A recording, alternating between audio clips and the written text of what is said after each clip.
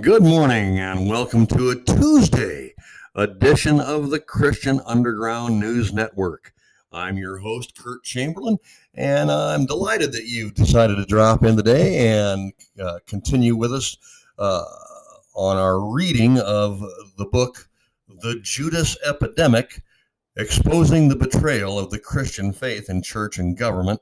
A book that I wrote back in 2012. I hope that you're enjoying the reading of it. I hope that you're gleaning some information. I hope that you're able to take away something critically important from the reading of this book. It is detailing basically the basis or the foundational philosophical thought form that has taken root in our society way back in about the 30s or 40s, and has gained phenomenal impetus, and we're seeing the results of the years of application of this deceitful, heretical, apostate betrayal of the Christian faith in our churches and especially our government.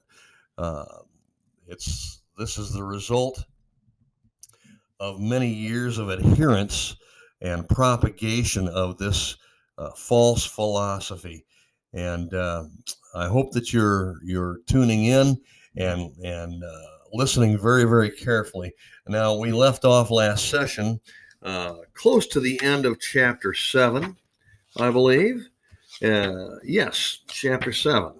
And so we're going to finish up chapter 7 this session, and then next session we'll start chapter 8, which is going to be a longer chapter packed with lots and lots of information on the basic foundational premise of New Age movement philosophical thought form, the very thing that's ruining this country today.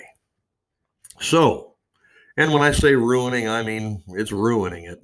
Yeah, I think you can obviously see it, not only our country, but many other countries around the world.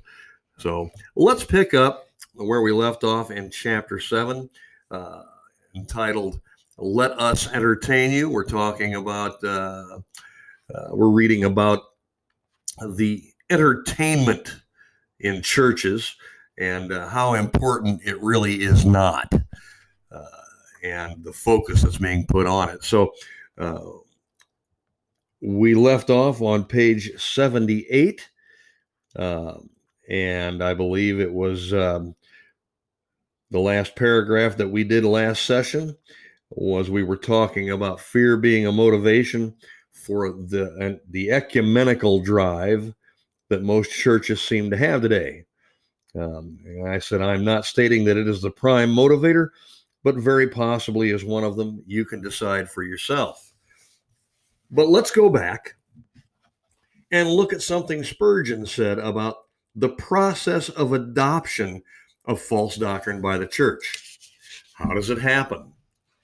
Spurgeon said, and I quote, "From speaking out as the Puritans did, the church has gradually, number one, toned down her testimony, 2, then winked at and excused the frivolities of the day, 3, then she tolerated them in her borders, and 4, now she has adopted them under the plea of reaching the masses." End quote. This, according to Spurgeon, were the 4 steps to the doctrinal erosion of the church, and he recognized it in the 1800s. Folks, it's still happening today the very same way. But why is it still happening? Shouldn't the church have recognized these errors and corrected them? You would think so, wouldn't you? Why hasn't that happened? Here's why. It's critical for a church leader to recognize heresy and apostasy when he sees it, because then he can make sure that the church avoids falling prey to it. But the real problem is this. It's the heretics and apostates that understand the same process, and they continue to use it because it is successful for the most part. Even guys like Warren and McLaren know the process. Look at what McLaren says about fundamentalists in A New Kind of Christianity on pages 177 and 178 of A New Kind of Christianity. He says, quote, "First, they oppose." Now, he's talking about fundamentalists here, folks. He says, quote, "First, they oppose, condemn, and reject new approaches. Then, they modify and make small concessions. Then, they go silent for a while, and finally, they tolerate and accept what they once condemned." Unquote. This sounds exactly like the process Spurgeon was talking about, doesn't it? That's because it is. Dear Christians, isn't it obvious that this four-step plan to corrupt the church was a template for the church's destruction way back in the 1800s? And it has been successful from then until today, as we can see more and more churches today with female pastors. Scripture opposes it. And homosexual pastors and bishops. Scripture opposes it.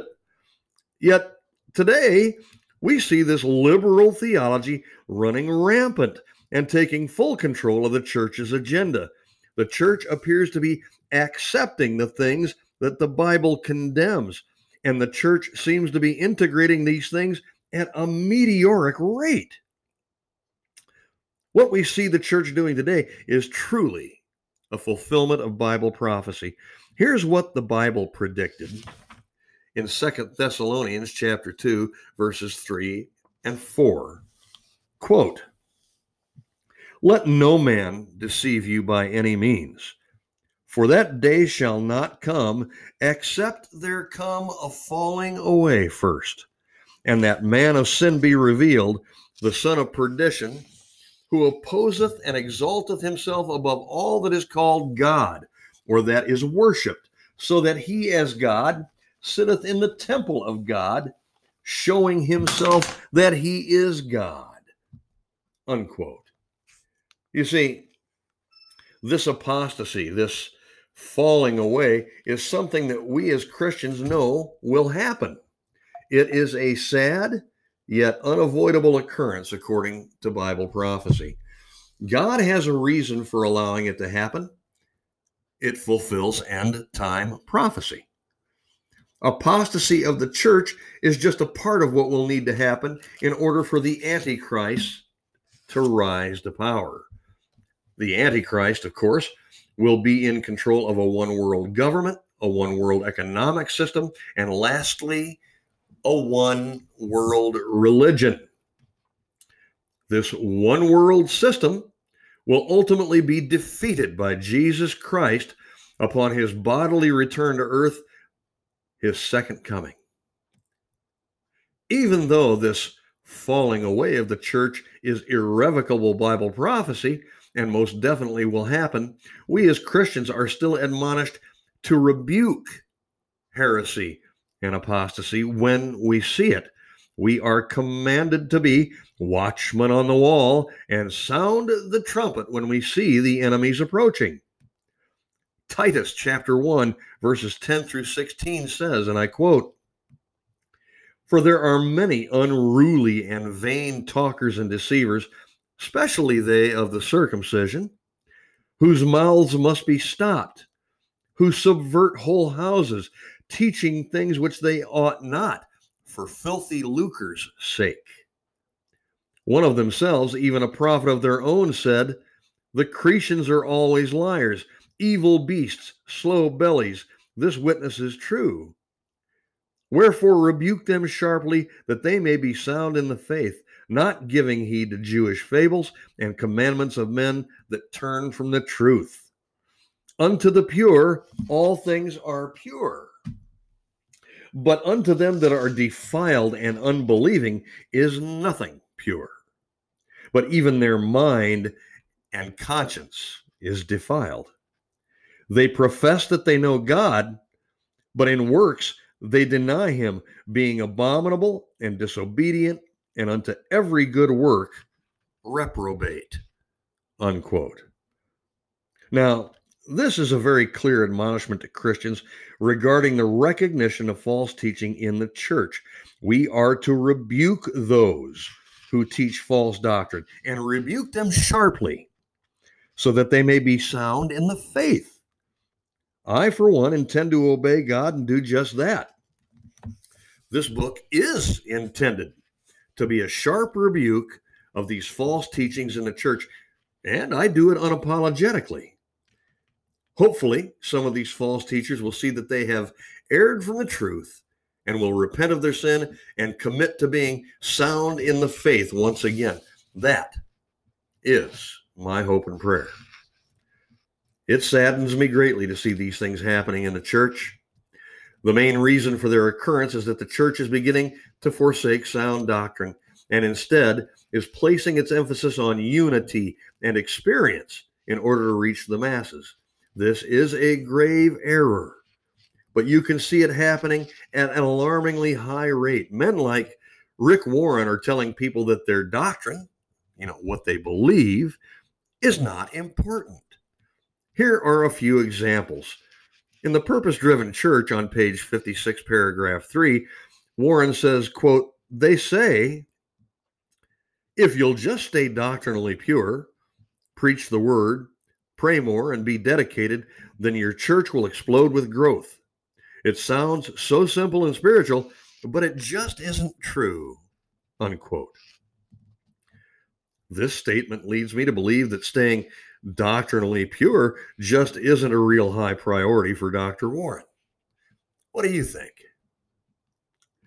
In The Purpose-Driven Life, page 34, paragraph 2 and 3, Dr. Warren says, quote, "From the Bible, we can surmise that God will ask us two crucial questions. First, what did you do with my son, Jesus Christ? God won't ask about your religious background or doctrinal views. The only thing that will matter is, did you accept what Jesus did for you, and did you learn to love and trust him?" Unquote. Here Warren is again stating that your doctrinal beliefs are not important. Well, they're not important to him and not important to God, according to Mr. Warren. Did you get that? He says that your doctrinal views are not important to God. I'm going to have to take issue with this statement. If God doesn't care about doctrine, why would he tell us again and again in Scripture that there is such a thing as false doctrine? It's because God does care about doctrine. He does care about what you believe. Warren's statement here is absolutely in contradiction with God's holy word. What Warren is telling people is a bold-faced lie when he says things like this. The Apostle Paul speaks of how important doctrine is to God in Titus chapter 2, verses 7 through 10, when he says, quote, "In all things, showing thyself a pattern of good works, in doctrine, showing uncorruptness, gravity, sincerity, sound speech that cannot be condemned, that he that is of the contrary part may be ashamed, having no evil thing to say of you. Exhort servants to be obedient unto their own masters, and to please them well in all things, not answering again, not purloining, but showing all good fidelity, that they may adorn the doctrine of God our Savior in all things." Unquote. Sounds to me like doctrine is very important. Paul speaks of the gravity and sincerity of doctrine. Paul mentions that anyone that does not place importance on doctrine should be ashamed. Paul says that our lives should be lived in a way that adorns or confirms the quote, doctrine of God, our Savior, in all things, unquote. Now, telling anyone that their doctrine is not important is heresy, plain and simple. That's what God's word says. No question about it. Well, if you're not going to tell people about the doctrine of God our Savior, which is obviously important to God, then what will you place the importance on? Oh, that's right. We know the answer to that already. You'll place the importance on something like, entertainment. That's far more important than the doctrine of repentance and salvation. That must be the only way to reach the unsaved. Entertain them. And folks, that is exactly what churches all around our nation are doing. They are following the example of Warren's Saddleback Church. They are choosing to cater to the unsaved by speaking, thinking, singing, dancing, and acting like them instead of telling them the truth in a spirit of love. Compromise with the world leads to nothing but a falling away from Christ. And the unsaved need to see what a difference Christ makes in one's life. They need to be convicted of their sin, and that can't be done by allowing them to continue in their sinful worldly ways. They need to be made aware of the differences between Christians and the world, not to be made to think that there are similarities. The church does the unbeliever no favor by making them comfortable, for they need to feel uncomfortable with their sin and repent of it. Now, don't get me wrong. There's nothing wrong with employing certain technologically advanced tools in the church. Using PowerPoint to teach does not compromise the gospel. State-of-the-art sound systems are okay. That doesn't compromise the gospel either. It's the employment of worldly themes and amusements that compromise the gospel. I see nowhere in the Bible that Jesus attracted crowds by doing puppet shows for the kids or having a belly dancing intermission between his messages. Why not? Because he wanted their minds on the things of God, not their sinful lusts or the entertainment he might have provided. Jesus took the teaching and preaching of the gospel seriously, and so should the church. So Christians, when you see the emphasis being placed on entertainment and not the gospel, it's time to examine what your church is doing and why it's doing it. Dr. Warren says his focus, Dr. Warren says his focus is on the unchurched. He states that people, quote, people are attracted to churches with quality worship, preaching, ministry, and fellowship. Quality attracts quantity, unquote. Now, I cannot totally agree with this statement, disagree with this statement. I agree that people will be attracted to quality. That's basic human nature. However, it's what you determine the definition of quality is that could become a bone of contention here. Warren says that his church is, quote, unapologetically a contemporary music church, unquote. He says he employs this type of music because, quote, their ears are accustomed to music with a strong bass line and rhythm, unquote. Are we as Christians really supposed to be giving the unsaved what they're accustomed to, or are we supposed to be giving them the gospel? This is an inarguable compromise with the world. How can we truly convert people from unbelief to belief in Christ if we fail to show them the difference between us and the world? Jesus Christ did not meet anyone halfway when preaching the gospel. Why should we? It appears that Warren's purpose is not to convert people, but to attract a large crowd, a crowd that will maybe eventually come to a decision for Christ, but maybe not. It doesn't seem that he's interested in reaching the lost. It looks like he's mainly interested in looking good with massive attendance. It would be easy for one to come to this conclusion because he places no emphasis on doctrine. All of his emphasis is placed on pleasing the crowd. Therefore, It's hard to believe he's truly concerned about the eternal destiny of the souls of the unsaved. He would rather give them what they want instead of what they need, and be able to boast of the size of his ministry. I believe that his priority is quantity, and he gets it at the expense of the unsaved, for he doesn't place the emphasis on teaching them doctrine. Excuse me. Let's look at the doctrine of repentance, for example. I read Dr. Warren's book, The Purpose-Driven Life.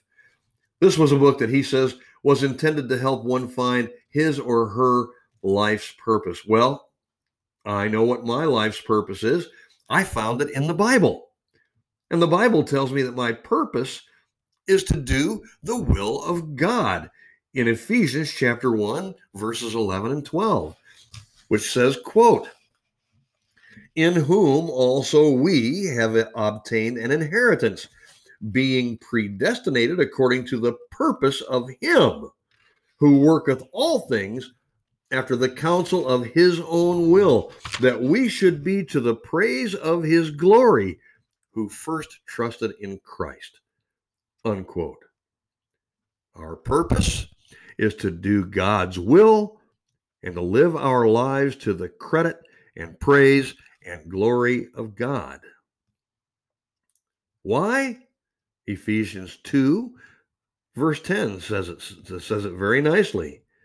"For we are his workmanship, created in Christ Jesus unto good works, which God hath before ordained that we should walk in them." Our purpose is to do what God wants us to do: repent of our sin, believe in Jesus Christ, and do what he commands us to do. Does Dr. Warren teach the doctrine of repentance in his book? Well, I didn't even find one reference to repentance until chapter 13 of his book, The Purpose-Driven Life, and it isn't mentioned as a critical doctrine necessary for salvation. It's mentioned as a form of worship only. Warren says, quote, "Now God is pleased with different sacrifices of worship: thanksgiving, praise, humility, repentance, offerings of money, prayer, serving others, and sharing with those in need." Unquote. Warren says that repentance is a form of worship, not a critical step to salvation. The doctrine of repentance is necessary to salvation, but Warren never states that in his book. In fact, he tells unbelievers that all they need to do is receive and believe. Where is repentance, Dr. Warren? You see, no emphasis placed on doctrine, at least not on sound, fundamental biblical doctrine, which brings me to my next subject. Now, Dr. Warren's theology is flawed, and not just a little. Now, if it was the speaking of tongues or the gifts of the Holy Spirit that we were talking about, we could probably just agree to disagree, and that would be the end of it, because those issues of doctrine are not critical to salvation. But when he chooses to delete the doctrine of repentance, which is actually the first step toward salvation, well, then we have a major problem. Not only is he compromising the true gospel of Christ by catering to worldly influences and interests, but he is promoting conceptual ideas, New Age ideas, as gospel truth, which they cannot be. These new, fresh concepts and ideas are not new and fresh at all, and are not the gospel at all, and that makes them extremely dangerous to the church. I could devote an entire book to these heresies, but that may be another book, possibly. For now, I'll just highlight some of the obvious ones and discuss them briefly. One of these heresies that really is most alarming is found in a statement that Warren makes on page 88 of his book, The Purpose-Driven Life. He states, quote, "The Bible says he rules everything and is everywhere and is in everything," unquote. First of all, let me say that what Warren is saying here is that God lives in everything, in every part of his creation. This is what's called pantheism, New Age thought, and is not biblical in any way, shape, or form. Now, Warren employs something called scripture fishing. which is a method of searching many different paraphrases or translations of the Bible until he finds one that says exactly what he wants it to say. In this instance, Warren uses a paraphrase translation called the New Century Version.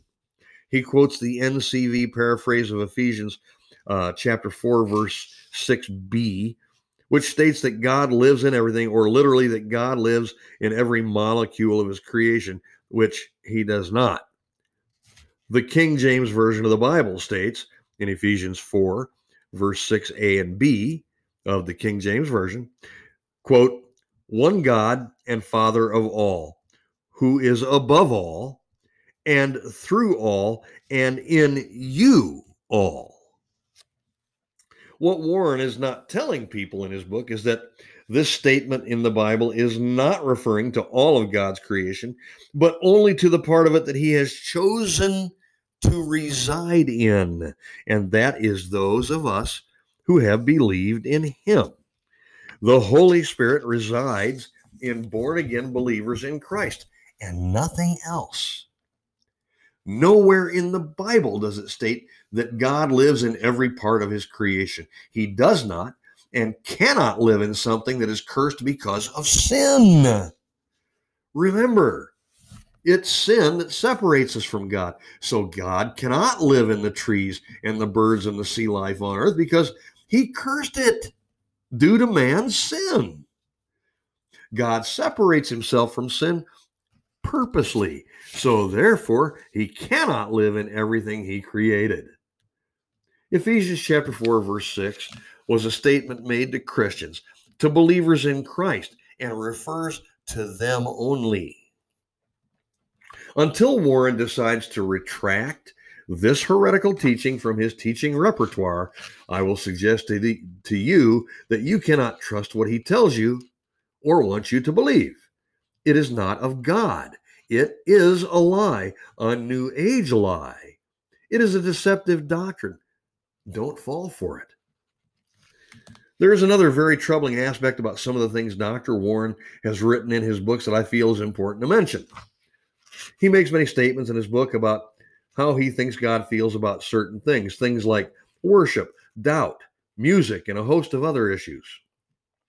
I found many of these statements to be extremely presumptuous, if not outright arrogant and incorrect biblically. I'd like for you to be made aware of some of them. He says on page 94 of The Purpose-Driven Life, paragraph 1, quote, God listens to the passionate words of his friends. He is bored with predictable, pious cliches, unquote. So God is bored if you tell him that you love him every day? I think not. On page 104, paragraph 1, he says, quote, Jesus called thoughtless worship vain repetitions. Even biblical terms can become tired cliches from overuse, and we stop thinking about the meaning. It is so much easier to offer cliches in worship instead of making the effort to honor God with fresh words and ways. That is why I encourage you to read Scripture in different translations and paraphrases. It will expand your expressions of worship, unquote. It occurs to me that all biblical terms come directly by inspiration of God, so it naturally follows logically that God will not consider your use of his word cliche. Not ever. When Dr. Warren says this, he is calling God's own word boring. And maybe it is boring to him. He seems to be changing it quite a bit to suit his own purpose. To say that God is bored with your traditional worship style or in the way that you show your love for him in prayer is heretical, because my Bible says, Hebrews 13, chapter 13, verse 8 says, Jesus Christ, the same yesterday and today and forever, unquote. Ladies and gentlemen, this ends this session of the Christian Underground News Network. Please continue with me in a few moments when I return, and we will finish chapter 7 of the Judas Epidemic.